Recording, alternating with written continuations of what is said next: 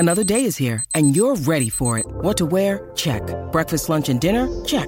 Planning for what's next and how to save for it? That's where Bank of America can help.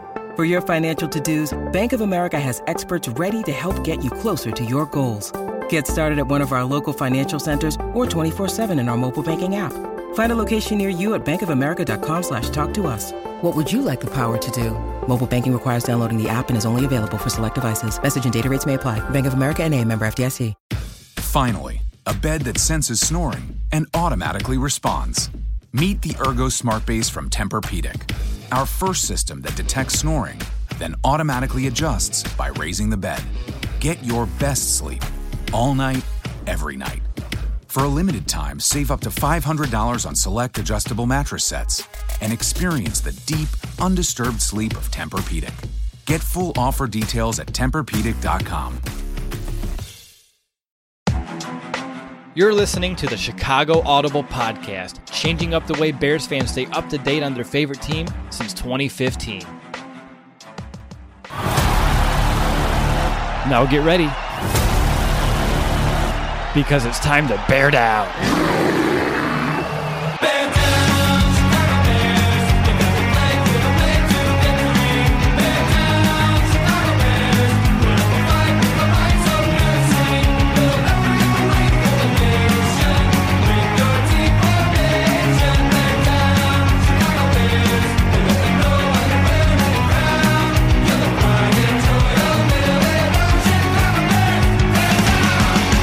Welcome back, Bears fans, to another episode of the Chicago Audible. We're a day removed from handing out our mid-season report cards, and if you haven't checked that out, I do encourage you to go back and give that a listen. But for right now, it's time to look ahead to Sunday at the Chicago Bears Week 9 tilt against the Tennessee Titans. I'm Roswell DeWitt. Sitting virtually alongside me is my co-host Nicholas Moriano. And Nick, honestly, I can't believe it's A, already November, and B, we're going to be previewing our 9th Bears game of the season. Time just goes by so fast, man.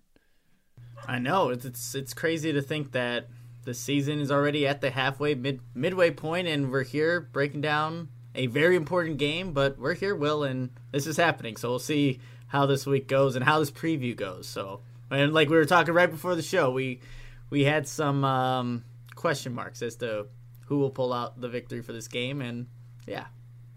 Oh, yeah. No, it's going to be an interesting week, to say the least, Nick. And that's a great segue into our initial perception of the Tennessee Titans. I think I've started this off for the past couple of weeks, so I'll defer here. What's your just first take here of our Week 9 opponent? Yeah, when I think of the Titans, you obviously think of the NFL's leading rusher and Derrick Henry and what they're able to do, but I also think of what the Titans have done with Mike Vrabel and Ryan Tannehill, just kind of rejuvenating his career and being a team that you can't count out. Just was in the AFC Championship a year ago, and they're still a good football team. So this is a game that when the schedule was first released, I remember circling it and just thinking, well, this is going to be tough. I don't know what the teams are going to look like as they meet going into Week 9, but I knew it was going to be tough regardless. And look, this is Week 9 now. We're about to break down this game, and it is exactly that, a tough matchup. So the team that loves to run the football, their defense is still very iffy in a lot of areas, but it's still going to be a tough test for the Bears as it has been all season long.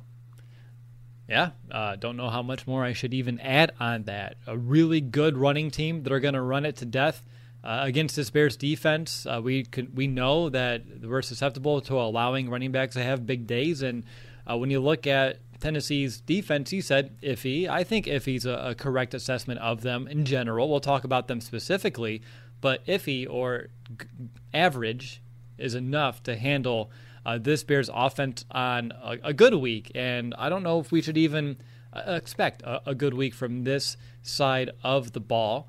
And with that, let's jump right into our offensive discussion here entering this Week 9 game. And the first thing that we need to look at this week is perhaps it's by and large the most important, and that's the Bears' offensive line.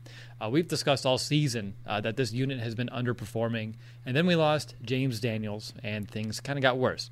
And then we lost Cody Whitehair, who missed last week. He remains, was week to week with a calf, and now he tested positive for COVID today. He's not the only one. I'll get to that in just a moment. So we lose Cody Whitehair. his status is now not up in the air. In my notes I put status up in the air. Not anymore. That was debunked here a few hours ago. In the loss to the Saints, we lost right tackle Bobby Massey. He went down with a knee. He's been placed on IR, so he's now out for at least the remainder of this month, if not even into December. His replacement, Jason Spriggs, is the other positive COVID test this week. Right guard Jermaine Ifedi, he was a high-risk close contact, so he's right now on the reserved COVID list. And Sam Mustipher, who played center in place of Cody Whitehair last week, hurt his knee Sunday, and he hasn't practiced yet. So it's just another big question mark. So, Nick, there's a real chance that the Bears will just be fielding just one of their original starting five, being Charles Leno Jr., and they'll be having at least two backups of their backups up front with this offensive unit. And we're, a week removed from Halloween, but this is just frightening to say the least. So, I don't know. I mean, this position... Finally, a bed that senses snoring and automatically responds. Meet the Ergo Smart Base from Tempur-Pedic, our first system that detects snoring, then automatically adjusts by raising the bed. Get your best sleep all night, every night. For a limited time, save up to $500 on select adjustable mattress sets and experience the deep, undisturbed sleep of Tempur-Pedic. Get full offer details at TempurPedic.com. This unit is very much in flux.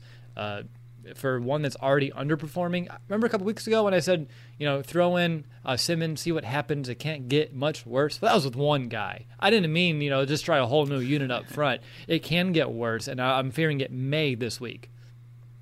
Yeah, no, I completely agree with you, Will. What Matt Nagy's going to do come Sunday, I have no idea, because I don't think he knows even who's going to be available, even the Saturday before the game, because Jermaine Ifedi, he possibly could play the game on Sunday, but it's all going to be come down to that Saturday before just to see if he's able to return, especially being in close contact on that COVID list. So I was trying to make a projected starting lineup just to have fun with this, Will, and I came out with Charles Leno Jr. at left tackle.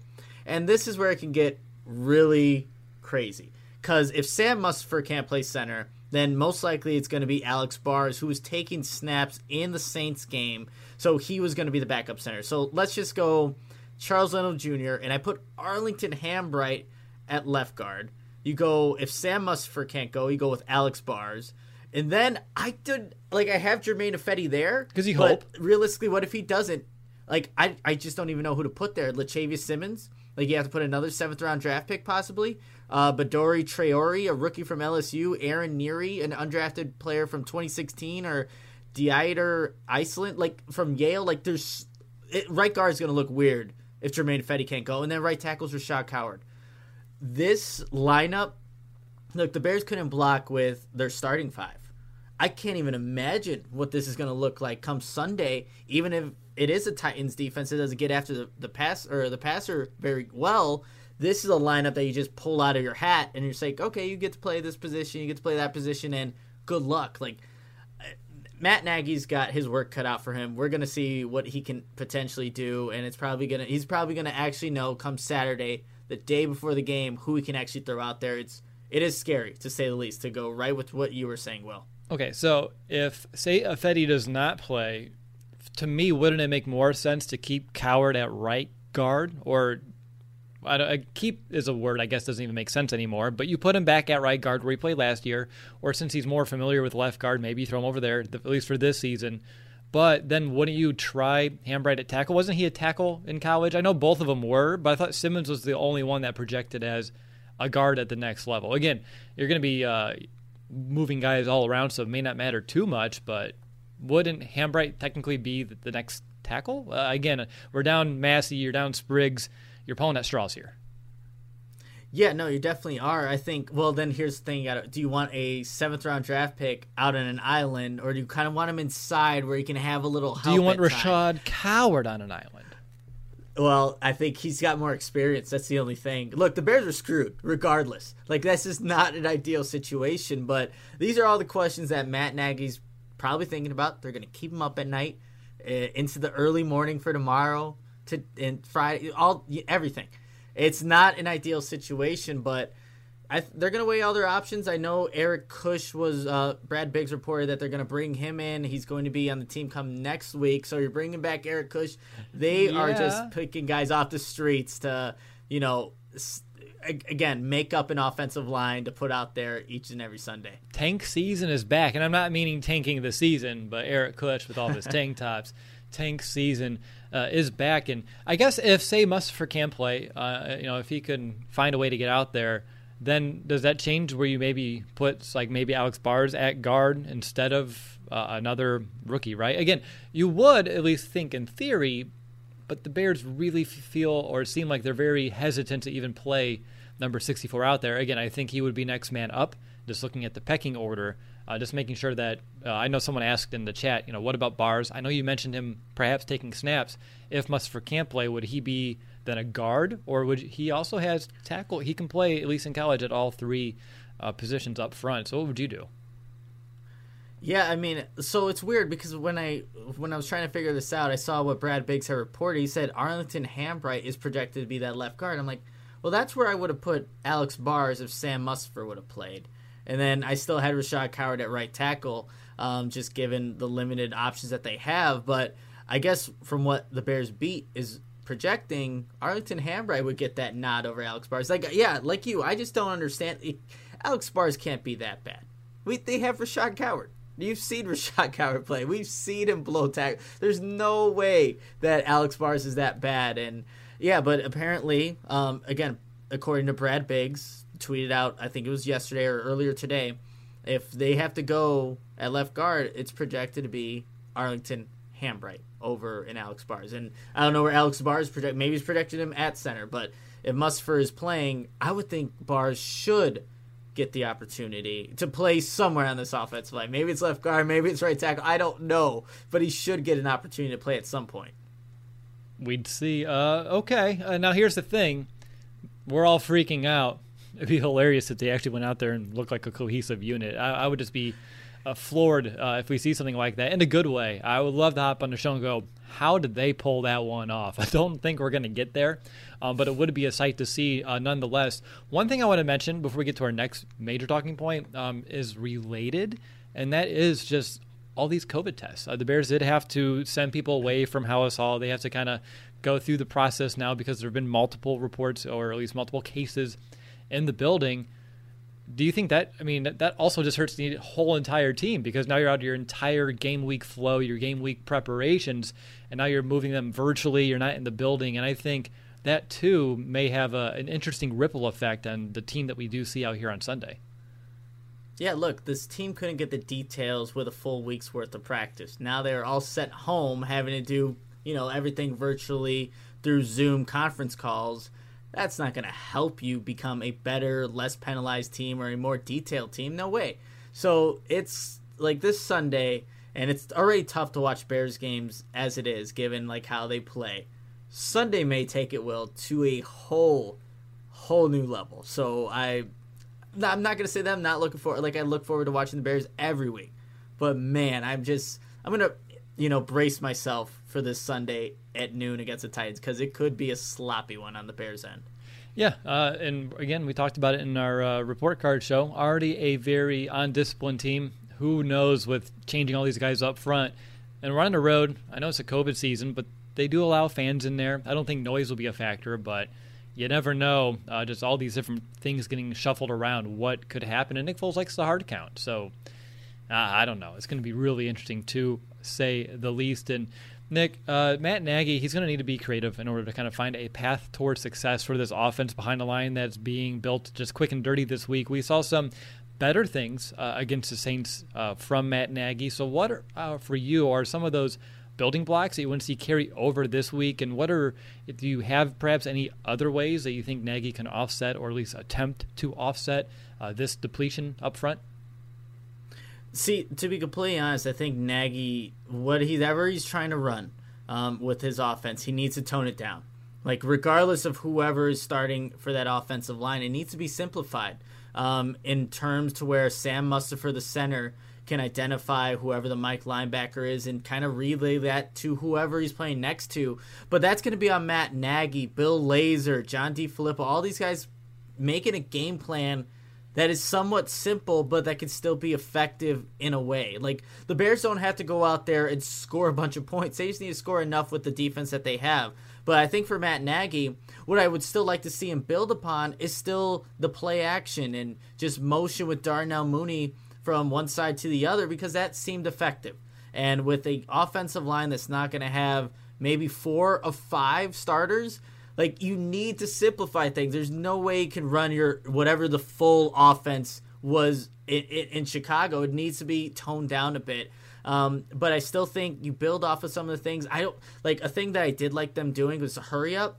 But with given who's going to be up front for them, I wonder if that again goes into this what I don't want them to do, make things too complex. I think maybe going hurry up may do that. So you have to take away some of the things you want to do with your game plan, simplify it, but still incorporate that motion, that pre-snap motion and play action. I think could be effective even if the running game is not where we want it to see. You still run play action because that still gets people out of position regardless of how effective the running game is. It would be more effective with the running game, but that's what I'm thinking for this Titans defense that, again, like I said earlier in the show, in my initial perception, they don't rush the passer too effectively. So maybe this is an opportunity to see if simple things work and maybe take some shots downfield. The less time they could be on the field, the less opportunities they have to make those penalties and things of that nature. But need to have blocking up front, and that doesn't seem like it's going to be the case come Sunday. Well, I think some ways that they maybe could help is somehow, some way, finding a way to establish the run, or at least just trying to all game long. And again, in order for that to happen, the game's going to have to be close. If the game starts slipping away, they're going to have to force stay through the air, and that's not going to help this offensive line one bit. But if they can find a way to, at least for me, establish the run or stick with it with zone scheme, inside zone would be real easy. They're all football players. They all have played at a high level. Again, maybe not at the NFL level, but schemes don't change that much. Especially for a zone scheme, you're responsible for a gap depending on the direction of the play. So you just need to know if someone's in your gap, that's your guy. And if someone's not in your gap, you're helping out the guy next to you and you're getting up to the second level. I've been teaching my middle schoolers that concept. That's when I can help. Power with the pulling, that's where things get maybe a little bit too complex. So for me, I would stick to a zone running scheme, see if they can fire off the ball, get quick, get downhill a little bit, and gain some yards. And again, I think that's a good way to give them some confidence too. Well, if they have to pass too much, I think that's where it gets too complicated, right? Because you have all the different blitz pickups, and if they're running stunts, who takes who, and all the different alignments and everything like that you have to kind of communicate. And that's where my confidence would get real shaken real quick. So for me, if you can run the ball, I think it's going to make everyone's jobs a lot easier up front, and that I think will be the only real chance for this offensive line to even be, I don't know, I was going to say a non-factor, but it's going to be a factor. It's going to be something that could be maybe mitigated just a bit. So that's what I would do. Again, simple, run dang ball. Again, we haven't seen the starting unit do it, but these are big, strong guys. If they just have the confidence to fire off the ball, that should help. But again, it's easier, way easier that I'm saying it than actually translating to the field on Sunday. And offensive line, Nick, it's not the only position in flex this week, as the Bears lost 2 wide receivers, one for good and one for the short term. Chicago, they officially released Ted Ginn Jr. He's off the roster, so apparently it only took him 9 weeks to teach Darnell Mooney everything that he needed to know to be a receiver in the NFL. That time is now over. And for Javon Wims, he's been suspended for 2 games for the little bit of a punching match, or not even a match. He just kind of went off on himself, and you saw the whole breakdown of like the mouthpiece and all that. Yeah, we don't need to talk about it here. We do have more important things to talk about this game, but it was very interesting, at least looking at that in retrospect. The Bears tried to appeal that suspension. The NFL upheld it. So, hello, Riley Ridley, maybe? We'll talk about it. Obviously, this may not have a huge impact. I talked about it on our last show, Nick, that I had a little bit of grief about the Bears keeping 6 wide receivers on this roster, but only really getting 3 of them involved. On the year, when you're looking at Wims and Ginn, Gin and Juice, I guess you can call them, 8 catches, 75 yards combined. I think it's fair to keep expectations for Ridley, and it's a big if they do activate him on game day, to a bare minimum. However, maybe we'll see some sort of ripple effect along the perimeter where the Bears have used Javon Wims as like a blocking ace. So, Nick, like the offensive line changes, what kind of impact do you envision the wide receiver room alterations having this week, even if they are minor? Yeah, and I think they will be minor because when you look at what the Bears did run last week just against the Saints, a lot of it was in 11 personnel. And that, again, is 3 wide receivers, 1 running back, 1 tight end, 76% of the time last week. So, and when I think of those 3 wide receivers, I know Javon Wims was out there for a couple of snaps, but primarily it's going to be Allen Robinson, Anthony Miller, and Darnell Mooney. And looking at just the snaps between Miller and Mooney, they both played their most snaps last week. And yes, Javon Wims did leave the game, but they still played their most snaps last week against the Saints. Miller played in 53 snaps, 75% of the offense, and Mooney played a staggering 65 snaps, 92.9% of the offense. And look, they're obviously like what he's able to do, and I agree, he should be on the field more times than not. So what I think we're just going to see, and what I talked about just yesterday in our midseason report, is that the wide receivers are the strength of this offense. And those 3 guys, I think, need to be on the field a lot more times than they maybe have been prior to the Saints game, because I think that gives you the best opportunity to move the ball. So come this game, I talked about simplifying things for the offense, for Matt Nagy, for this offensive line. You also simplify maybe I would say for Nick Foles, you have these 3 wide receivers, you have options to go to guys, and you can almost simplify like trying to, should I throw it to a Cole Kmet who may be covered, or try one of your wide receivers who have been, I think, more consistent than any tight end or, even like a David Montgomery out of the backfield. So I want to keep those guys out on the field. So I don't think it's going to change it up too much. I think the Bears will try to run a little bit more of this 11 personnel, and especially since, we didn't talk about this on the injury report, Cole Kmet showed up as a DNP. He did not practice today, which, again, it's still early. It's Thursday. But if he can't go, then you're relying on Jimmy Graham, and God forbid Demetrius Harris gets another ball thrown his way. I might lose my mind. But I don't think that's going to be a solution for helping you out. Yes, it could help with run block, keeping those tight ends in, but the best case for this offense, I think, having those 3 wide receivers out on the field for a majority of the game, and then you could still have your 1 tight end, 1 running back. But again, having Javon Wims out, I don't think shakes it up too much. Like Riley Ridley, I don't think would get any playing time. And they still haven't even activated him yet. So It was still yet to be seen. But I think that's how the Bears could and should approach it for this Sunday's game against the Titans. Yeah, I don't expect it to be, if he's, again, I said it's a big if. I don't expect it to have much impact. I think it's just interesting to watch the wide receiver room kind of get pruned down a bit. We'll see how it kind of shakes out. Cole Kmet on the radar of the injury report is a little concerning. I think Jimmy Graham, was he limited though? But he's also on the injury report. I would have to check it out, but I think I remember seeing his name. Like everybody, yeah, it's, on that if you play for the Chicago Bears, you're on the injury report this week, which is no bueno. To say the least. And one final thing, again, a lot of changes this week, which is not good for a unit that's already struggling. I know Trubisky's getting his shoulder looked at, the right shoulder injury that he sustained. And on top of that, didn't Tyler Bray, again, it's been a whirlwind of a day for me. Didn't he also contract COVID? Or is he on the reserve list? He's on the reserve list. Okay. And going back to Jimmy Graham real quick, he did practice in full, so that's a good thing. But yes, Tyler Bray is. They didn't say that he, another person came up on the list, which is good, but he's like in the same exact situation as like a Jermaine Ifedi, where we got to wait. So Saturday, there may not be a backup quarterback. There realistically won't be a backup quarterback, and that would mean Cordell Patterson maybe is I don't even know who would be you would need a wildcat quarterback. And I know in the past it would have been Tariq Cohen. In the past it would have been Tariq Cohen. Trey Burton would have been another option in the past. Yeah. I know that there is a guy though, Nick, on this roster that has a perfect passer rating in his career, and that is Pat O'Donnell. And that's not what we want to go see out there. So yeah, no, I know they're looking at quarterback options, but I don't know with how COVID and the protocols work. Could they get someone signed in the building and even on the field by Sunday? I don't think so. I think Matt Nagy was saying even if they were to have brought in a quarterback, they wouldn't be ready for anything come Sunday. No, you hand the ball off. Game plan. Yeah, that's the only thing they could do. I know that they were looking at a former Iowa quarterback, and he was on the Lions for a little bit, Jake Rudock, and the names obviously are not good. And look, if Nick Foles behind this offensive line that could be missing 4 of its 5 starters goes down, I don't even have words for what we might be watching. We saw what this offense was. Terrible. I can't even imagine. No. I cannot imagine.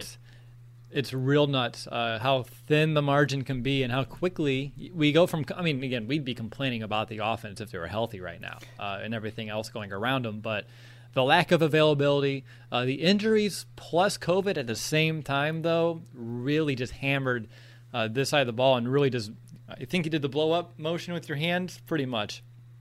Blew up everything real quick in a hurry. And the only consistency we have is our 3 starting wideouts, a little bit at the tight end position, David Montgomery and Patterson in the backfield. So I think when you look at status quo, that may be where we need to start looking, at least for this week. But yeah, Nick, that's all I got for the offense. That's it. Nothing big, nothing major.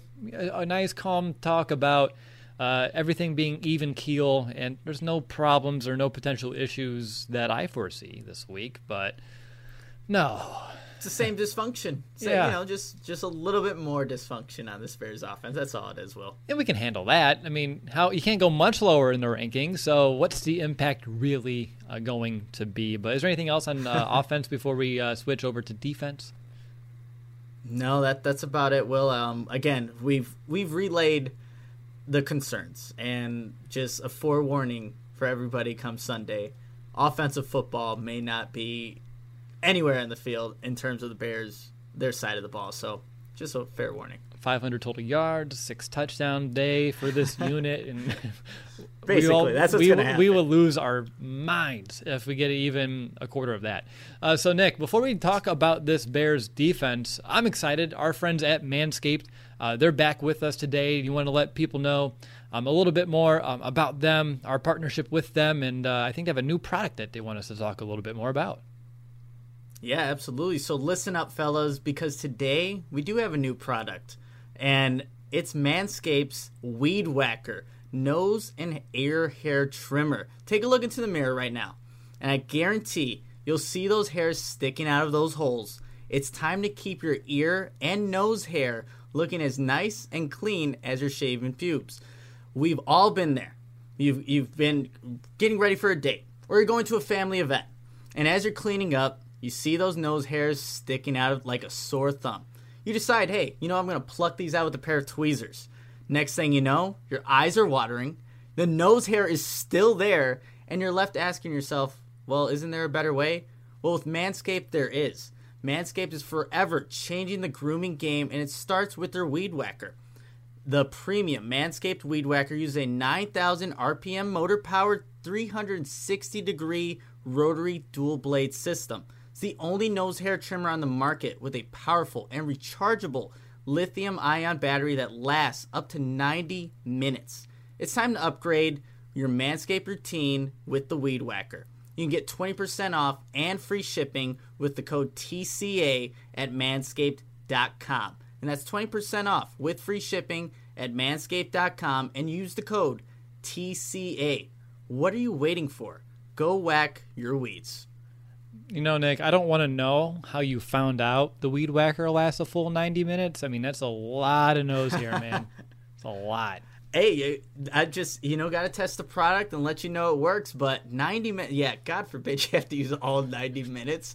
But it could do it, because that's why Manscaped's Weed Whacker is awesome. Yeah, I mean, all those RPMs, you think, it'd do the job a lot quicker, to say the least, even if you had a worst case scenario situation there. So definitely use that code TCA. Help us out. The more we can get you to help us out through this, the more Manscaped continues to support our show, which has been super helpful for us throughout this Chicago Bears season. And with that, Nick, we'll move over to the Bears defense, where I can kind of smile a little bit for a minute, and then, hey, Derrick Henry, we have to worry about him. So let's go ahead and rip that off real quick. And you know what time it is, right? It's my favorite game show each and every week. That's right. It's time to play How Will We Stop That Running Back? It's the new segment. I mean, I feel like we do it every Thursday evening, Nick, and the Bears, they're going to be seeing heavy doses of Derrick Henry. He leads the NFL in rushing attempts. He's third at the position at forcing missed tackles with 16. He's behind David Montgomery there. And he has 447 yards after contact, which is the most in the NFL. He has 17 rushes that have gone for over 10 plus, which is third in the NFL, and the Bears defense has been allowing what, Nick? I think you said on our last show, the most explosive run plays in the league? Yep, 38 explosive runs, dead last in the league. So it's a perfect combination, Will, when you really think about it. No, it's just like the offense. It's the perfect storm. I think the perfect storm may be the way to look at this game, but no matter which way you splice it, everybody knows that Derrick Henry is going to pose us a problem. The question is there any way the Bears can slow him down? And right before we went live, I shook my kid's Magic 8-ball, and it said outlook not so good. Nick, what is your general feeling towards the Bears' ability to hopefully slow down Derrick Henry? First of all, I'm just jealous you have an 8-ball. I've always wanted one from like Toy Story. Like, you never had an 8-ball? Shaking that thing. I don't think I ever had. Never. My brother had one, but it was from like Dave and Buster's, and every time you like shook it, it was the same exact answer for everything. But to get back on track, how can they do it? It's gonna take it's all 11 players on defense to really take down Derrick Henry. That guy, just watching his film just last week. Finally, a bed that senses snoring and automatically responds. Meet the Ergo Smart Base from Tempur-Pedic, our first system that detects snoring, then automatically adjusts by raising the bed. Get your best sleep all night, every night. For a limited time, save up to $500 on select adjustable mattress sets and experience the deep, undisturbed sleep of Tempur-Pedic. Get full offer details at TempurPedic.com. Against the Cincinnati Bengals, constantly moving forward. He's a guy that even if you do stop him in his tracks, he gains almost an additional yard just because of where he officially stops and lands. And like I kept putting in my notes, his legs are still going. His legs are still going. Where are the other defenders? And I think more out of all the games where the importance is on wrapping up and rallying to the ball carrier, this is probably the most important week because of the ball carrier, the NFL's leading rusher with Derrick Henry. And so I think that's what it's going to have to be. Guys cannot be out of position in terms of setting the edge or guys getting – if these Titans offensive linemen can get to second level and you're taking the linebackers out of the way, look, Eddie Jackson's a great safety. Tashaun Gibson has had his moments.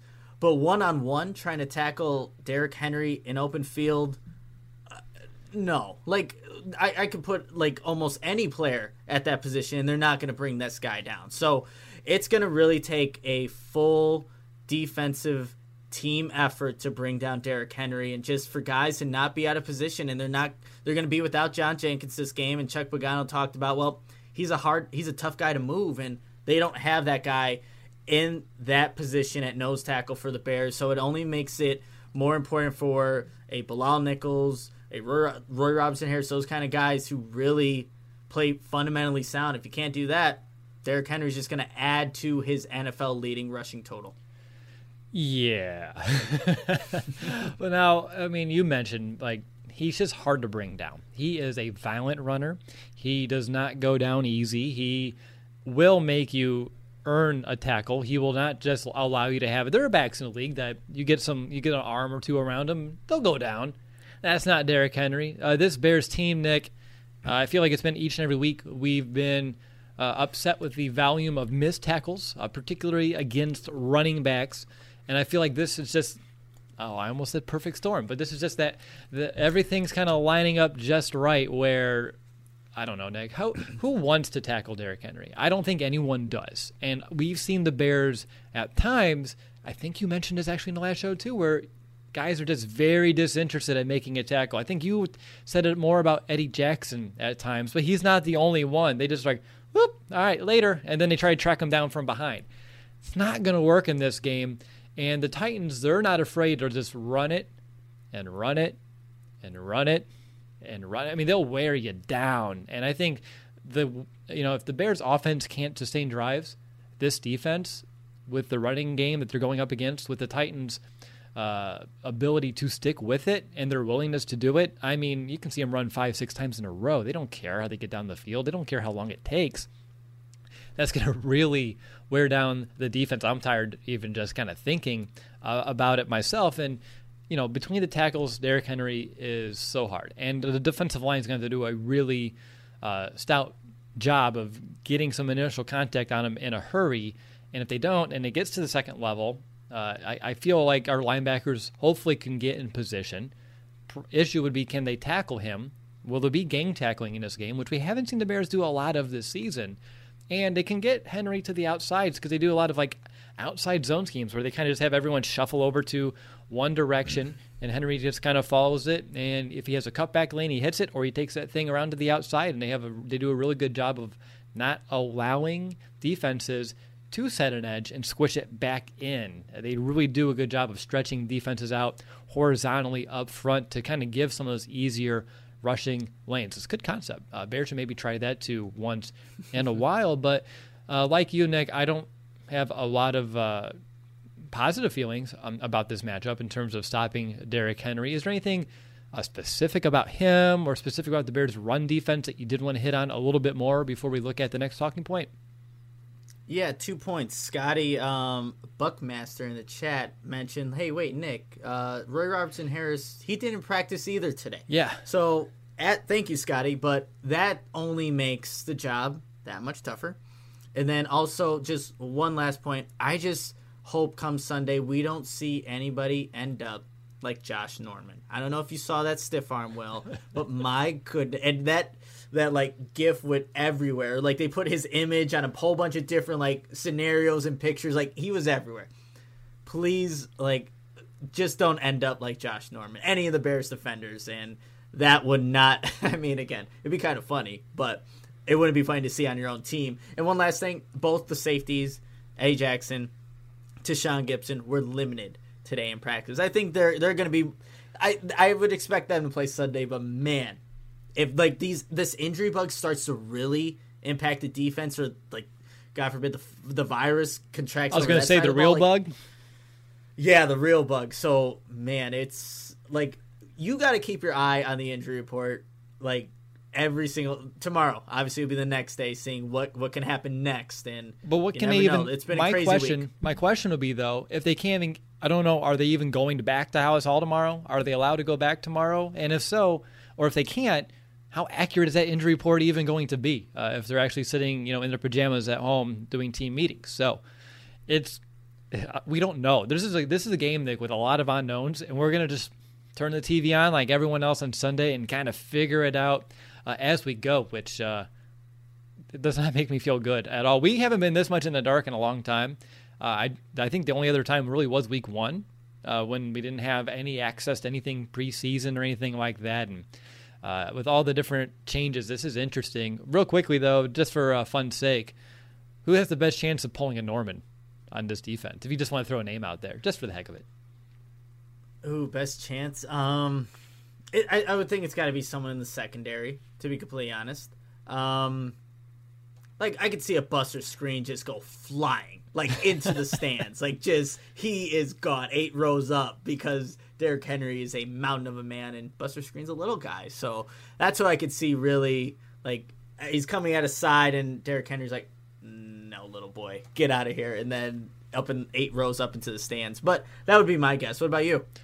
That was what I was going to say. He's such a scapegoat. I feel bad for the guy because it's you don't want to say Eddie Jackson. You don't want. I mean, maybe you can say Gibson. I mean, if he's going to swat a ball down, maybe it's revenge that he gets swatted down here too. But I don't know. You don't want to throw any shade at Fuller or Johnson either. They're tough. I mean, Fuller, I think maybe what can help us on those edges. I mean, if we're going to be honest, with his ability to open field tackle, with his ability to not shy away from contact, that may be.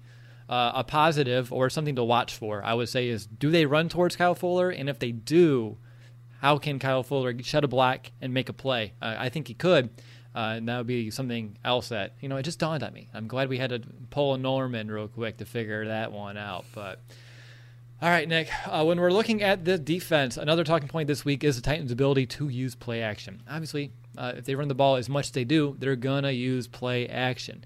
It happens when you're the top 5 in the NFL in rushing. Tannehill, he's been effective on play fakes this season. Pass rating of 108 on these plays, which is 9th of qualified quarterbacks, and he has the 5th most play action dropbacks on the year. So really, when they're passing the ball, in a lot of ways, it's their bread and butter.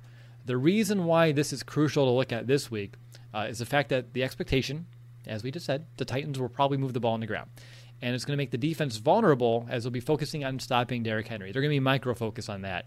Now, we saw something very similar against the Rams. And between the play action, the utilization of motion, and some just general misdirection, the Rams really had their way against this Bears defense, had them on their heels all game long. So, Nick, what are your thoughts about the Titans' ability to use play fakes, and if we'll see if it'll benefit Tennessee just like the Rams or not? How do you see that in general this week? And also, if you're looking at the Rams as a good example of what we hope doesn't happen, do you think there's the potential of something very similar? It definitely can happen, Will, just given what success the Rams did have utilizing play action against this Bears defense, 2 weeks ago. So no doubt it can happen. Now, I would hope that come around the second time where you're seeing a team that's so heavy and reliant on play action, and Tannehill being one of the top passers and utilizing this, that the Bears have learned what they can or should do to kind of adjust. You would hope so. But look, from what they showed against Cincinnati last week, they love to utilize it, and they'll utilize it often and get Corey Davis, one of their wide receivers, who had a pretty good game against the Cincinnati Bengals. Again, not a great defense, but a lot of that stuff was coming off play action. Ryan Tannehill just, again, showing his back to the defense, picking a spot to throw the ball, and the receivers there. And they have a couple guys that can go do it, A.J. Brown being another guy that's a tough guy to tackle in space. So, yeah, no doubt, Will, the Titans, if they have this running game going with Derrick Henry, which I think we're kind of expecting them to have, given just the Bears' difficulties in stopping the run all season, I think the play action is just that much more effective, to be completely honest, because this Bears team is going to be flying to not let Derrick Henry get a good start. Because if he has a running start in open field, again, good luck. Good luck. So I think that's only going to influence guys to be out of position even more, and then big plays to obviously happen with Tannehill. But it's all about what Chuck Pagano and this defense have just done collectively since their matchup with the Rams, that they can apply those same concepts and just how to basically play things when utilizing play action and going against it, that can manifest itself on Sunday. If they haven't learned anything, see a lot of the same stuff, but probably to a more effective level, I would think. Really? I don't know if it's adjustments or if it's more of being more disciplined in your fits. Yeah. That's really what it comes down to. And learning, I would say, this week, Tennessee's tendencies of when they like to use play action. And from when I'm watching them, though, I think the hard part is I watched a few games. I didn't find many obvious tendencies because I kind of hit on it a minute ago, but they will lull you to sleep. I mean, they go out there in a lot of heavy sets. They'll run it. I mean, and they're just cranking themselves down the field.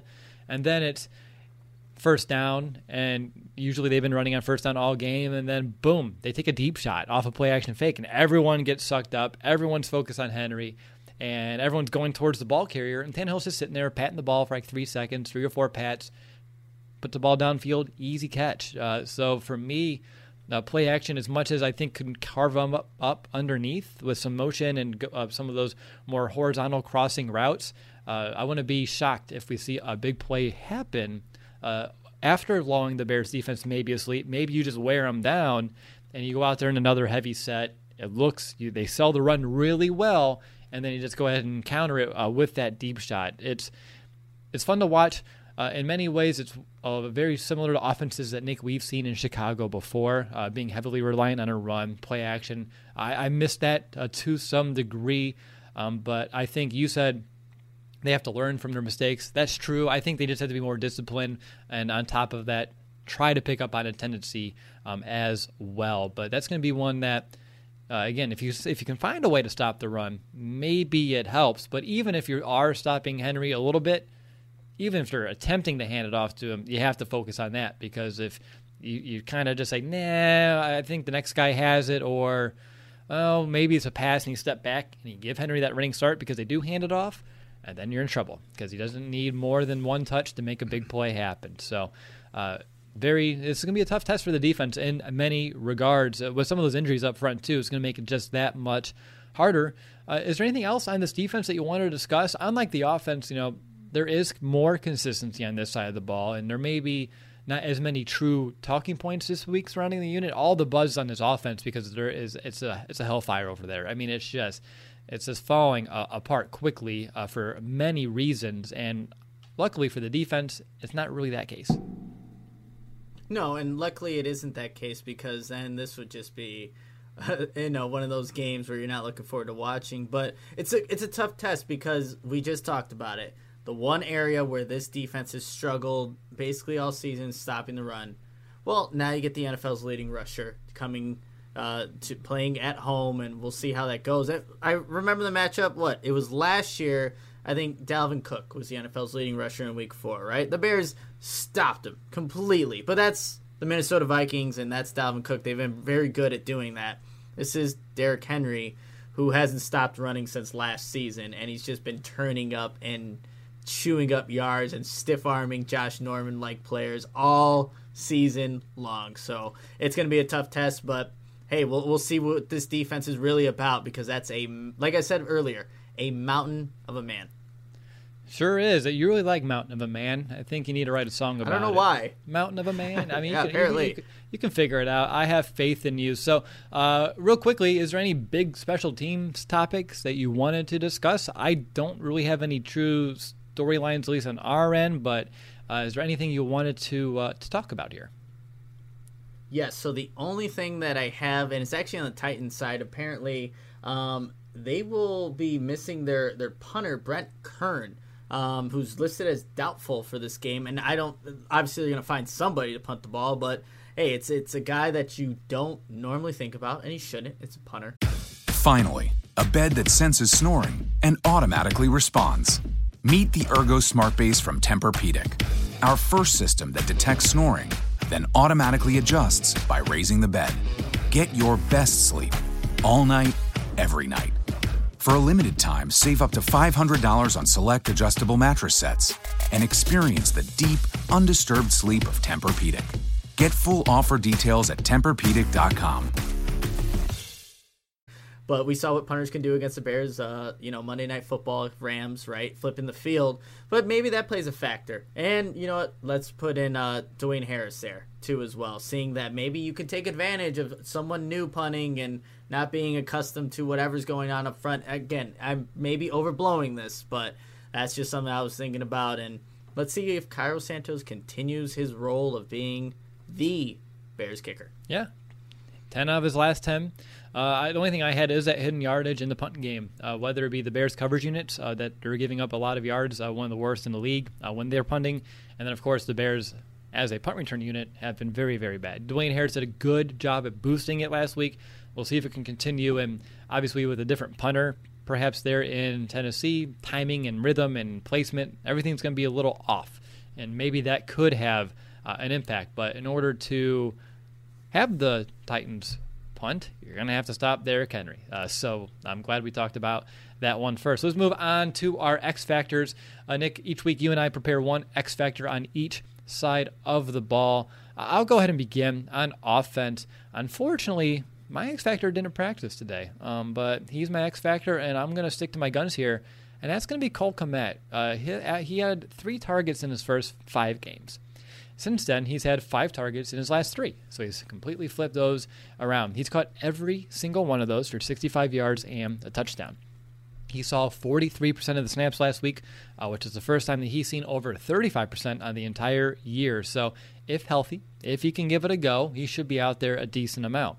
The Titans, they've allowed 2 tight ends this season to go over 80 yards and a score. They've also allowed some decent outputs against Jacksonville and Pittsburgh. Against the Texans, they allowed both their tight ends to combine for over 100 yards.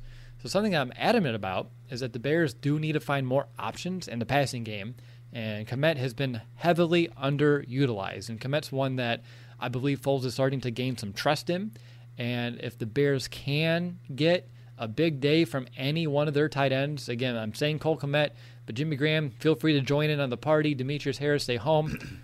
It should be huge. It should be big for this Bears offense to have someone that is not Allen Robinson, that is not a receiver, that can be a threat down the seam, that can be a threat in the middle of the field, and just a big body target for Nick Foles to kind of rely on. And maybe with Kmet's ability after the catch being, I would say, better than Jimmy Graham's at this stage of Graham's career, get some additional yards after the catch and make some shorter catches, longer gains. So for me, if we can get that with an offensive line that's beaten and battered and broken, this can kind of help ease some of that pain a little bit and give the Bears offense what I think they need, and that would be a fighting chance. So we need something out of a tight end this week, and the Titans have proved that they can allow big days to tight ends. The Bears have not really gotten a huge day of a tight end. They've had touchdowns in the red zone, but production and yardage-wise, not so much. I would love to see that change this week, and that could really, I'm not going to say open up the offense, but it could help them find other outlets to actually move the ball, and they need to get the ball out quick. I think Kmet's the guy to kind of help get that done. So for me, that's why he's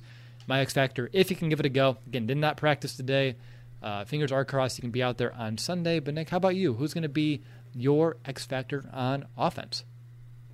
So my X factor is going to be Matt Nagy, and more specifically, how he adapts his offensive line to put guys in the best position to succeed. So I talked about just making things a little bit more simplistic on the offensive line's end, but here's what I want, why this should be an X factor. It's because the Tennessee Titans, their pass rush is pretty non-existent. They're tied for second to last in sacks right now, Will, with just 7.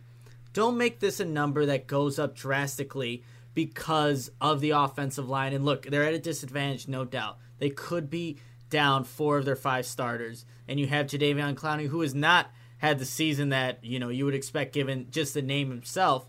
And they just cut Vic Beasley because he wasn't productive there at the edge rusher in Tennessee. So don't make this more of a bigger matchup than it should be, even though you're depleted on the offensive line. And when I'm really looking, like, this is almost a backbreaking matchup, but I don't even have like the defense or the offense, so it works for me. Jadeveon Clowney lines up primarily on the defense's left side, meaning he might be going up. If presumably that's going to be Rashad Coward on the right as the right tackle, that's going to be like one that I'm watching throughout the game because, like I said, Jadeveon Clowney hasn't had the season he's had. The Titans in general haven't rushed the passer that effectively. They didn't get any sacks last week against the Cincinnati Bengals, who I believe are number 2 in the league in sacks given up. Real quickly, Joe Burrow did a good job of getting out of some sticky situations. I want to give him some credit there because I thought the Titans had. Not the entire game, but in general, I thought they had good pressure, and Burrow just was very much an escape artist last week. So just want to make sure I said that because with you, they don't really worry me in general from the pass rush standpoint, but with who we're playing, they do. And even if it's Coward, okay, that's scary. And even if it's someone else, it doesn't even matter who they're playing at right tackle this week because it's not going to be – it makes you want Bobby Massey.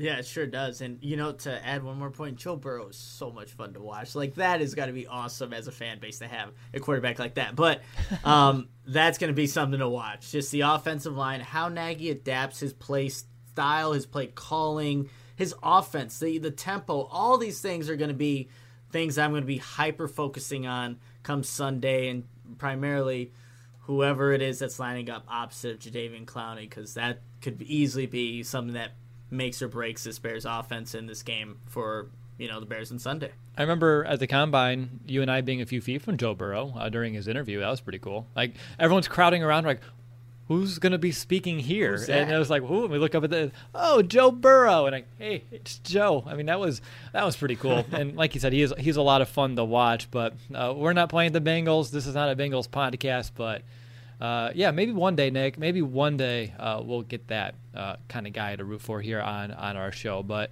moving on to our X factors on defense, for me, I went from Cole Kmet, and I'm going to do Danny Trevathan here on defense because we need a thumper to get after Derrick Henry. And Danny Trevathan out of our linebacking court is your thumper. So here we go. I expect to see Trevathan on the field a ton. Like I said, the Titans generally do run heavy sets. They're not going to go out there and split it out wide all too often. And we just need Trevathan to be flying to the ball between the tackles, and also he'll need to be sound in coverage because, again, we're going to expect him on the field, and they're going to use play action. So he's going to have to be asked to cover. Last week he allowed 76 yards through the air, and he can be, this is what makes him the true X factor. He can be a vital part of helping, at least attempt, to try to slow down Derrick Henry, and he can also potentially be a huge liability in coverage. So how he performs in both of these aspects can be a big part of the defense's success or their failure. And if he fails in both regards, then we're really in a bind. So for that reason, putting a lot of weight on Danny Trevathan and what kind of performance we get out of him in this game. So he's my X factor on defense. How about you, Nick? Yeah, so my X factor on defense is going to be Kyle Fuller. And it's a lot to what you were kind of saying. He's going to be a factor, obviously, stopping the receivers that the Titans have, A.J. Brown, Corey Davis, and Davis having a 8-reception, 128-yard game and a touchdown last week against the Bengals. But we talked about that the Titans like to run this outside zone. We'll get to the edges, and we talked about Kyle Fuller being an aggressive corner who is not afraid to show and provide run support. So he's going to be fundamental in stopping the run when it gets to the outside edges, and even up the middle, if Kyle Fuller has to provide support there, he's a guy that's usually around the football, but also trying to keep these Titans receivers in check. A.J. Brown made a touchdown reception because no one wanted to tackle him. Well, Kyle Fuller's got to be that guy, and for the most part, he has been that guy in trying to make sound tackles. So my X factor is him. If he plays well against these two receivers, it makes it more one-dimensional and still a weakness that the Bears have to find a way to win against stopping this Titans rushing attack, but he's able to provide in that area as well. You are just putting someone else who you can at least count on or can help at least get people to rally to tackle Derrick Henry. So if Kyle Fuller has a good game in both aspects, stopping the run and obviously covering these receivers, that's going to help this Bears defense to mitigate the damage that the Titans can do. So that's why I have him as my X factor. All right, good stuff there. And speaking of X factors, Nick, the real X factors that make a huge difference on our show to the both of us are the listeners that have supported our show with their generous donations over the past handful of months now, which has been incredible to see. Unfortunately, I didn't get any in PayPal, so hopefully someone wants to help us out over there in the world of PayPal here soon. But Nick, for you, did you get any shout-outs this week for us? Yeah, so I got 2 donations, and first shout out goes to Parker, and in the donation and in the the message that he wrote, he said, "Please use this to help the offensive line," in the message. So Parker, thank you so much. Just given all the problems, we're going to need a bunch of donations to help that offensive line, but we really appreciate your generosity and just helping us here at the Chicago Audible. And our second shout out goes to Scott Davis. Also sent it through Venmo. Scott, Will, and I, we really greatly appreciate just your generous donation. I mean, you see the cool graphics, the mics, the microphone, the camera. Like, I have a ring light here. Like, all this stuff is made possible through donations that you and Parker have given us, on this podcast and even in the past for all the other people who have donated. So thank you so much. And if you want to get a shout out on the next preview podcast, here's how you can make that happen. You can send us a donation through Venmo or PayPal. And at Venmo, you can send it to @TheChicagoAudible. Should see my name and the Chicago Audible logo. And then on PayPal, you can send that to www.chicagoaudible.com/PayPal. One more time, Venmo @TheChicagoAudible. PayPal's www.chicagoaudible.com/PayPal. Yeah, appreciate everyone's support over the time that we've opened up for donations this year. And Nick, you talked about all the cool gadgets you got. I know you didn't mention your green screen. You're still struggling to get that set up? Well, I haven't struggled because I haven't attempted it. So now the truth comes out. It's so complex. Yeah, I swear. So. It just. What? You busy with grad school or something? I saw it. Yeah, a little bit. But yeah, so I opened it. I looked at it. I'm like, nah, not today or tomorrow. Maybe the weekend. So it will. I think Friday's tomorrow. Maybe. I won't promise that. All right. Hey, I'm saying, if we get you that green screen on, I can port you into my office, and we can be doing a show in the same room. That's pretty cool. Or I can put you on a beach. I can put you anywhere. That's the magic of technology, and we can have some fun with that here soon. I'm going to be doing the same. So thank you again for everyone. Looking forward to continuing to use those wisely to continue to grow our brand and our show.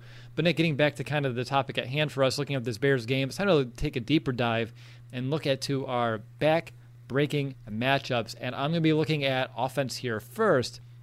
In my back-breaking matchup, I already talked about the Bears need to find other options. That's not named Allen Robinson, and I gave you Cole Kmet. I'm going to give you another one for this back-breaking matchup, and it's going to be Anthony Miller versus Desmond King, or whoever the heck plays in the slot. And in my notes I put LOL because, again, I'm at a loss what the heck's going on over there. I thought about it, Nick. I could have easily done like Clowney, like you mentioned, anyone up front, just because I think the offensive line is obvious, but it's just too easy. So let's look a little bit elsewhere right now. The Bears, they need to find a way to move the ball quickly. I expect Malcolm Butler to be shadowing Allen Robinson all game long, and Butler, he's been the Titans' best cover corner this year, which for a defense that struggles against the pass, may not be saying a whole lot, but I do think he's going to give Allen Robinson a good test, and we'll see if it's one that he can win or not. But the Titans, again, one of the worst pass defending defenses in the NFL. They just traded for Desmond King. Everything that I'm seeing, it looks like they expect him to play this week. He's primarily played in the slot, the corner this year when he was with the Chargers. They just traded for him. And I think King, he's having to go through that concussion protocol. The first time that he can actually be in their building, though, is Saturday. So he's going to be someone that new to the team, new to the defense, literally in the building the day before the game yet. Due to all their issues at corner, they think that's probably still a pretty solid option. And on top of that, Miller, he has the most slot work for the Bears so far this season. We're a week away from having one of his better games, 8 catches and 11 targets last week after only 10 catches on 12 targets in the previous 3 weeks combined. King, again, new defense. He may not even feel completely comfortable with any of the play calls. He may just have to be like, hey, go out there and stay in your guy. It's going to be real interesting to see how much he can even ask out of him. So the Bears, they need to get the ball out quick with that depleted offensive line. And if Miller can win this matchup, I think it'll be a huge boost to the offense as well. And without it, I think the Bears get a little bit too predictable. It'd be the A-Rob show again, and the Bears do need some other options. And we saw Anthony Miller come up with some really big clutch catches a week ago against the Saints, so I would hope to see that trend continue forward. And obviously we know Miller's good for a few game stretch. Hopefully last week was like the warm-up, and now we actually start entering. Finally, a bed that senses snoring and automatically responds. Meet the Ergo Smart Base from Tempur-Pedic, our first system that detects snoring, then automatically adjusts by raising the bed. Get your best sleep all night, every night. For a limited time, save up to $500 on select adjustable mattress sets and experience the deep, undisturbed sleep of Tempur-Pedic. Get full offer details at TempurPedic.com. The few weeks where he really starts to stand out. So for me, that's going to be my back-breaking matchup. Try to help the Bears get other options, not be entirely predictable through the air. Again, don't know really if we can expect the Bears to run the ball here. So for you, Nick, moving over to defense, what's going to be your back-breaking matchup? Yeah, so Will, I think this is the first time I didn't actually pick a player. So that obviously means I'm going Chuck Pagano, defensive coordinator, versus Arthur Smith, the Titans offensive coordinator. And we really talked about it in full with really how the Bears are going to adjust to a team that loves to run play action. So this is on Chuck Pagano to see if he's learned his lesson from this Rams matchup and now is going to apply what he's learned, whatever he could take from that game, and make the proper adjustments versus the Tennessee Titans and all the play action that they like to utilize. Because look, we already know he's going to have to adjust to that. He's going to have to figure out and scheme a game plan to stop Derrick Henry and just the amount of times they're going to run the ball there. So I really think it's going to be Chuck Pagano versus Arthur Smith. Who is going to outcoach who? And if Chuck Pagano could take away or mitigate the damage of that play action game, and like I was talking about earlier, making the Titans a little bit more one-dimensional than they would like to be, that definitely goes in the Bears' favor. So this, I think, is a key one. We saw Pagano was outcoached, simply outcoached by Sean McVay on every level. Even though the Bears' defense at times at least stood their ground and maybe bended and didn't break all for a couple of those drives, they still ended up breaking. Well, you just need to have a better game plan in place this time around against Ryan Tannehill, the Tennessee Titans offense, and if you do that, maybe you'll keep this team in position long enough until the fourth quarter where they tend to do some things some of the times, and maybe you might steal one here in Tennessee. But I think this would be a good matchup to look at, and if Chuck Pagano's on the winning side of this, the Bears will have a chance. All right, those are our back-breaking matchups here for this Week 9 game against the Titans. It's time to find out who has the edge. So we're going to be boil things down here again. Only Bears offensive running versus the Titans run defense, and Bears passing attack versus that Titans pass defense. And Nick, you're up first this week, and you have that Bears rushing attack versus the Titans run defense. What do you got? Yeah, look, the Titans' run defense isn't anything special. They're around 23rd in the league with 128.1 yards given up per game. So they're not a good unit. But we just talked about the offensive line. We don't even know who's playing come Sunday. And look, David Montgomery forced the most broken tackles, 5th in terms of yards after contact, all these great stats, but he needs some help. Can he get that with a made-up offensive line that you're just putting together the day before the game? I don't know. And look, the Bears couldn't even take advantage. Who was it? I forget the opponent now that was ranked low. It doesn't matter who the opponent is. They haven't really taken advantage of having a good rushing day against a good rush or a bad rush defense. I don't see that really playing into factor in this game, Will, especially with the offensive line. I know they're going to keep things simplistic, which I would hope they will, but I just can't see it happening. I think the defense is going to show up. Mike Vrabel, being a defensive coach, he can't be excited or liking what he's been seeing on that end of the ball. I think this is the week they kind of get things together. So I'll give it to the Titans' run defense. Okay. Again, that's the problem that is the Bears' offense right now. Very similar here with mine when I'm looking at the Bears' passing attack versus the Titans' defense because, 2 words, offensive line. And afterwards, let's put a question mark after it. I don't know. Again, it's one of those where the Titans, they have struggled after getting after quarterbacks and taking them down. That's been well documented throughout the season as well as in this post-game show. I'm not going to rehash it. They have the second least amount of sacks in the NFL this season. They also have had some coverage issues on the year. That's why they traded for a corner, and they released a starting corner. They're obviously not happy. They're 16th in passer rating allowed. They're 14th in yards per completion surrendered. And unfortunately for us, that's probably more than enough to hold back this Bears anemic passing attack that ranks a putrid 29th in yards per attempt, 24th in completion percentage, and I can keep going on, but I don't really want to just give you all these other bad stats. So just you're taking everything into consideration.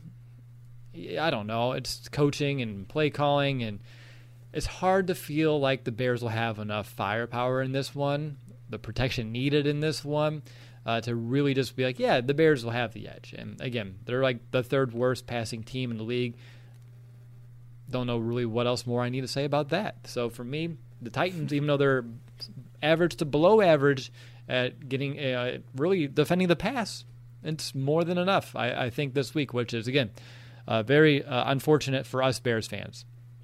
Switching sides to the defense, I have the Bears run defense versus the Titans run offense. And it's sad when you scoff before you can even finish what I'm trying to talk about here. And I don't need to rehash everything. Henry, he's the problem. We know he's going to get a lot of touches. He's a menace with the ball in his hands. We've seen games where the Bears seem super just disinterested at tackling and bringing down backs. And I don't know a living, breathing soul that wants to take down Derrick Henry or attempt to take him down. And again, I don't need to say that he has the most yards after contact in the NFL, and I don't need to mention that he has good blocking on top of that, where he's actually not getting contacted less than a yard and a half, from the line of scrimmage, like David Montgomery is here in Chicago. And Nick, we talked about it earlier. We're going to expect big, explosive runs on the ground. And out of Henry's 8 rushing touchdowns, 7 has came inside of the red zone. So if the Titans can, which they probably will find their chances in the red zone with an effective run game, and they can really just power it in, or put the Bears in that bind we talked about with play action as well, which I think that impact in the red zone needs to be noted. Henry also has picked up the second most first downs on the ground in the league, which will be a big test for the Bears' top-ranked third down defense. So, again, there's injuries up front, too, for the Bears' defensive line. It's not boding well for the Bears. Edge, Titans. Nick, Bears pass defense versus the Titans passing offense. I think this is our best chance to maybe have one edge out of the entire show. Am I right? You are right, and it's because the Titans are going to run all game that they're not even going to pass, so you have to give the edge to the Bears. No, actually looking at the matchups here, yes, the Titans have Corey Davis and A.J. Brown, and I think they might be even down Adam Humphries, who took a big hit over the middle over Cincinnati last week. But I think what the Titans' game plan and what it should be is they're going to run the ball until the Bears can prove that they can stop it. And I don't know if the Bears can effectively stop it. So really it's going to come down to the Titans know what they're good at. They know what the Bears are bad at. They're going to take advantage of that and just keep running the football with Derrick Henry. But I still like the matchups on the outsides, right? With, whether it's Jalen Johnson versus Brown or Kyle Fuller and Davis, or even their tight ends have done some damage this year for the Tennessee Titans. But with given all that, I will give the advantage to the Bears passing defense. I think they can. I don't want to say shut down, because I think it's going to if they do get a lot of yards, these receivers, tight ends for the Titans, it's going to come off play action, because we talked about it in full already. So, but I will, with all that, give the edge to the Bears passing defense. Yay, we got one. I'm glad we did. Finally. So awesome. That's who has the edge. Let's move into the final portion of our Week 9 preview, which is going to be our predictions. And I know I have all the things way messed up on the screen, but I forgot to reset them before the show. So first up, as always, is our bold prediction. And Nick, my bold prediction, it's bold. And again, it's not super creative or anything like that, where we're going to get this guy to do something amazing, exemplary things. It's simple. The Bears are going to find it in them. It's going to be their inner will to play some tough defense. And I mean smash mouth defense. So my bold prediction is that, oh God, I laugh because it's that bold. They'll keep Derrick Henry for only 55 yards on the ground, which would be his lowest total this season, and out of the end zone. So that's my bold prediction. Again, simple, but bold. So that's going to be mine. If they can do that, that puts them in a driver's seat almost to find a way to win this game. So bold prediction, no more than 55 yards on the ground for Derrick Henry, and no touchdowns. For you, Nick, what's going to be your bold prediction? Yeah, well, so remember right before this podcast started, I was asking you, when did the Bears have that dominant game against the Tennessee Titans? And we figured it out. It was 2012. The Bears won 51-20. They had 5 turnovers in that game. The Bears are not going to do that on Sunday for my bold prediction, but I do project them to get 4 turnovers. Not really saying how, but I guess I'll just make it up on the spot. 3 interceptions and 1 forced fumble on that guy that you were just talking about, Derrick Henry, and that's going to help the Bears stay in the game. But 4 total turnovers for this Bears defense against the Tennessee Titans offense. They may need a kind of game like that to kind of help out this offense. Yeah, that's the day that all the Bears fans drink all the beer in Nashville. If I remember, that's like how it's remembered, or how people think they remember it. I don't know if there's a lot of memories happening out of Bears fans who attended that game. I think I was only 20 at the time, so unfortunately, even if I would have gone, would have been able to have that kind of fun. But Nick, moving on here from our bold prediction, let's kind of now predict our MVP. So who do you think will be our MVP when it's all said and done on Sunday afternoon in a game that has so many unknowns?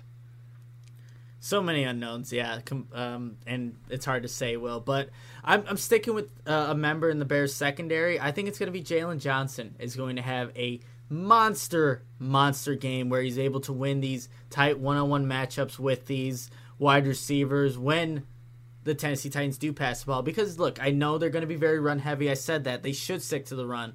But when those opportunities presents itself, and Jalen Johnson's been in pretty good position all season, but I think he has a bounce back from just last week. That post pattern from Jared Cook, there was so much space. And I know that for a guy like Jalen Johnson, just waiting to get back on the field to kind of prove himself. Maybe it was a defensive, but whatever it could have been, I just know the guy is ready to get back out there and improve himself. And so I think he will be the MVP come this game and maybe have 2 of those 3 interceptions that I have for my bold prediction. I'm still always in disbelief how you always try to tie in your bold prediction to your MVP choice. I don't know.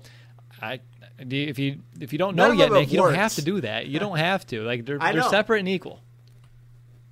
They are, and look, none of them work. So maybe I should just get a different strategy because they don't happen. And maybe if I do that, maybe some will be right. You're right. It would help because then you're predicting your MVP would be maybe grounded more in reality instead of bold prediction land. So maybe you do your MVP choice first, and then you figure out a bold prediction. That's a good idea. I like it. Right? I'm trying to help you out here a little bit. So for me, my MVP, grounded in reality, taking everything into consideration. I hold my breath, though I'm going to say it. Nick Foles? Question mark. I think it's going to be on him to really have to orchestrate this offense and just overcome their issues. He's going to need to be kind of like a conductor out there with a band and just have everything operating smoothly.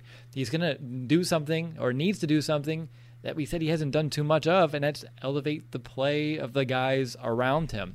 The Titans have allowed double-digit passing touchdowns in every game besides Week 1. So every game since Week 1, every quarterback has thrown for at least 2 touchdowns. They've also allowed 250 yards or more in every game to quarterbacks since Week 1 as well.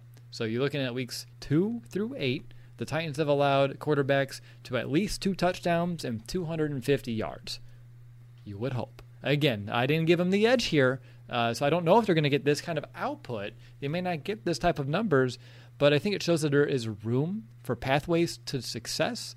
And on top of that, I don't know if they can establish a run. They're going to have to probably pass. He's not going to have an offensive line that's going to be friendly to him. And he's going to have to find a way to get it out, dink and dunk, and just make some throws. It's probably the biggest way. So if the Bears want to win, that's a big reason to it. Again, the defense is going to have to do its thing against Derrick Henry. We know that.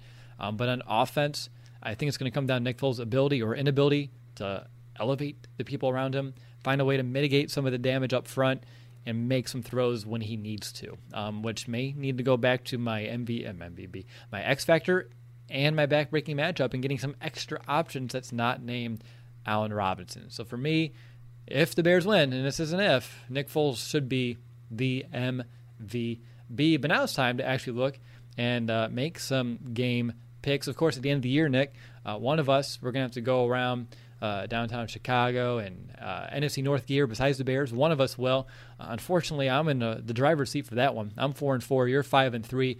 I'll graciously still take my chance last week against the Saints. I think I'd do it again. We're this close for coming out of that one, but unfortunately for everyone, you were correct. The Saints did beat the Bears, and I was wrong. I had the Bears winning that one. So since you are in the lead, are you going to pick first, or are you going to make me do it? Finally, a bed that senses snoring and automatically responds. Meet the Ergo Smart Base from Tempur-Pedic, our first system that detects snoring, then automatically adjusts by raising the bed. Get your best sleep all night, every night. For a limited time, save up to $500 on select adjustable mattress sets and experience the deep, undisturbed sleep of Tempur-Pedic. Get full offer details at TempurPedic.com. You know, I'm curious to what you have there, Will. What are you thinking for this game? So I defer and hand it off to you. I think I was actually, did I hit the record button when you asked me this, like right before we went live, and I made some noise. I don't even know if I can repeat it, but it wasn't good. It was a lot of just, I don't know. So for me, right here, I have it in my notes. I just don't know what to even go with it. I have it 17-13 Titans.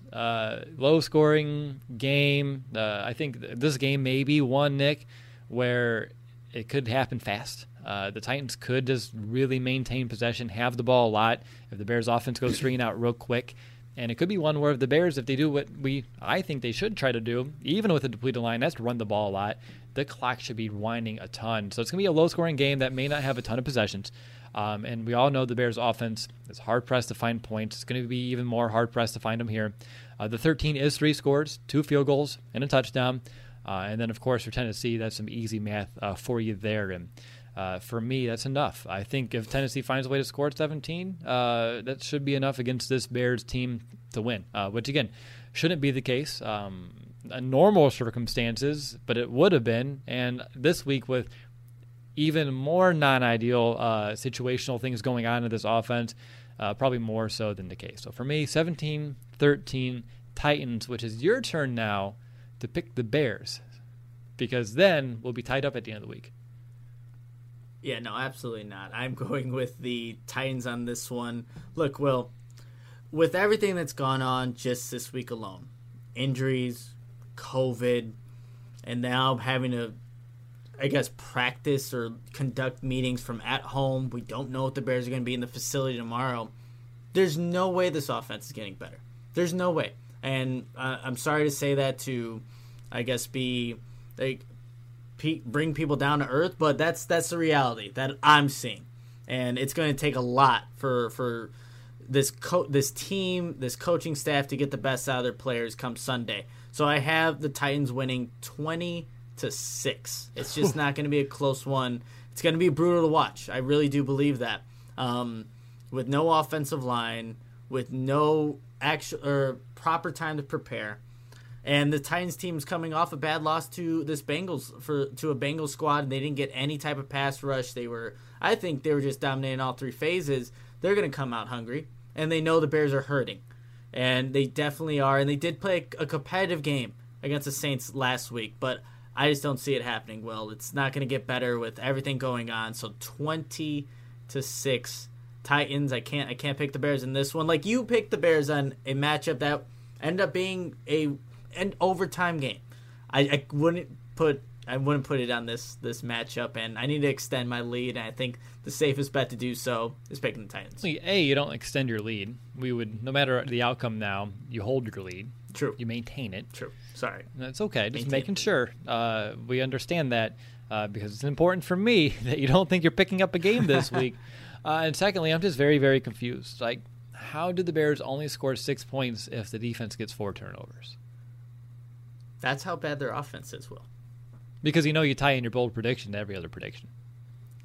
Yeah, I mean, they don't have to capitalize on the turnovers. They happen, and then a 3-and-out happens. Just as easily as a turnover happened for this Bears defense, a 3-and-out is waiting. They're going to have multiple 3-and-outs in this game. It's going to happen. You want to set the over-under right now? Let's do it. Over-under 3-and-outs for the Bears offense this week.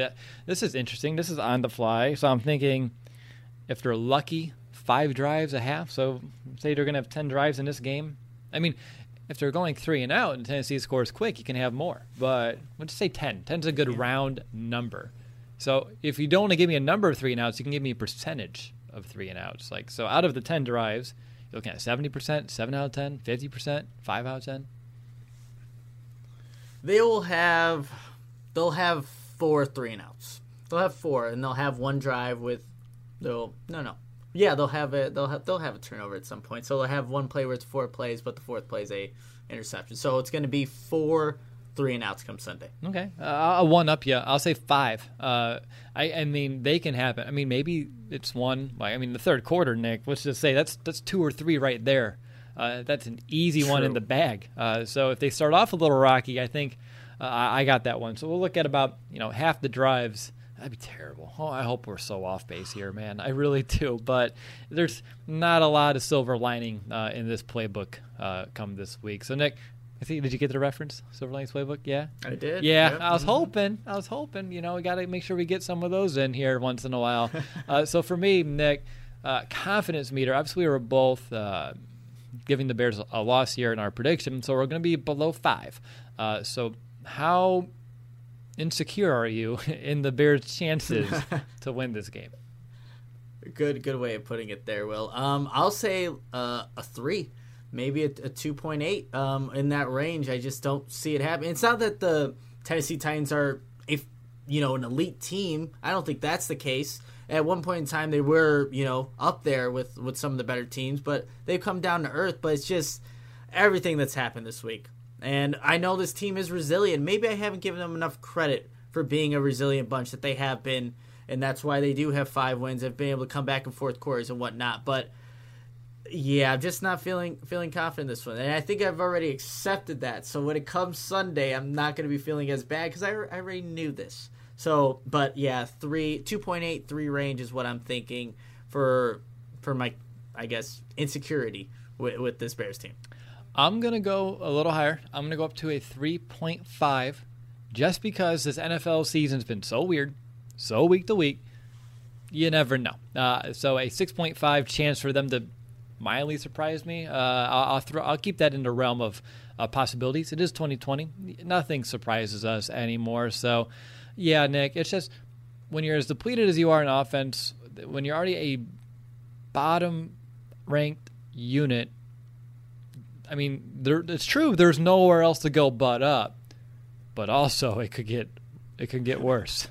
They could be lowering themselves, making themselves even the lowest of the low, which would be, I think we all know just how painful that will be. But if we go into the game with these super low expectations and they even exceed them a little bit, we may have a smile on our face come the post-game show, despite the outcome one way or the other. But yeah, not super confident in this one, unfortunately, because I think a fully healthy Bears team makes this an interesting ball game. This is a game I know we were actually debating. Like, I know it's COVID year, but they did have seats available, and we like to go to at least one game a year. I know we're not going, but it was one that, in theory, we would have paid money to potentially see. Not now. Definitely not now. But, yeah, it's quite unfortunate. Any other final just thoughts as we wrap things up? Again, I think we hit on everything pretty well. Again, I mean, I expect that from us, so kudos, Sir Moriano. But anything else before we sign off? Just the only thing, have a Miller Lite handy as you're watching this game, and just I enjoy it as much as you can, and hopefully I hope I'm completely wrong on everything. Like, you can come back to this preview show and just say, nope, Nick, you're an idiot for that. I hope so, but yeah, have a Miller Lite handy. It's gonna be a long game. It's going to be a long, maybe a short game time-wise, but a long game to watch. Like you, though, Nick, I don't think anyone will call you an idiot. I think everyone's in agreement that this is a very disastrous, damning situation. And again, if they can find a way to pull it out, awesome. No one's going to complain about it one iota. They're going to, I mean, it would be another huge pat in the back for their resiliency, even if they can make this thing something that's going to be contention down the stretch in the fourth quarter. So that's what I would at least hope for. I know you're hoping for it too. And we both picked against them this week, but hopefully we're both wrong. And I think we'll both gladly take the loss. But yeah, I'm going to call this an episode real quick before we do. Bro Slat in the chat has been all up on it today, calling us the GOAT podcast. I know he's been asking us to smile if we see the comments and everything, and I didn't know when it was a good time to say thank you for your support throughout this episode, but I figured right now would be a perfect time. So you have yourself a good night, man. Enjoy Packers 49ers. Are we saying go Kevin White? Is that acceptable now, Dick? Oh, yeah, absolutely. Go Kevin White. Tear up the Green Bay Packers. And now I give Brow all this love, and he says, he loves you. So no love from me. So okay, I try. I really, really do, but I don't do it for the love. I do it for us and this team, and I'm just giving everyone a hard time here. All right, that's gonna do it for this episode. Thank you so much for watching live, watching the replay, listening to this podcast. I don't care how you consume our show. Just know that you are super appreciated by both Nick and myself. The next time that you hear from us will be after this Bears-Titans game.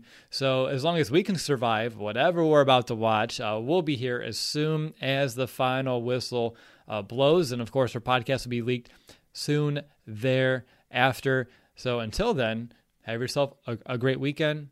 Be safe. And of course, bear down, Chicago. Bear down, Chicago Bears.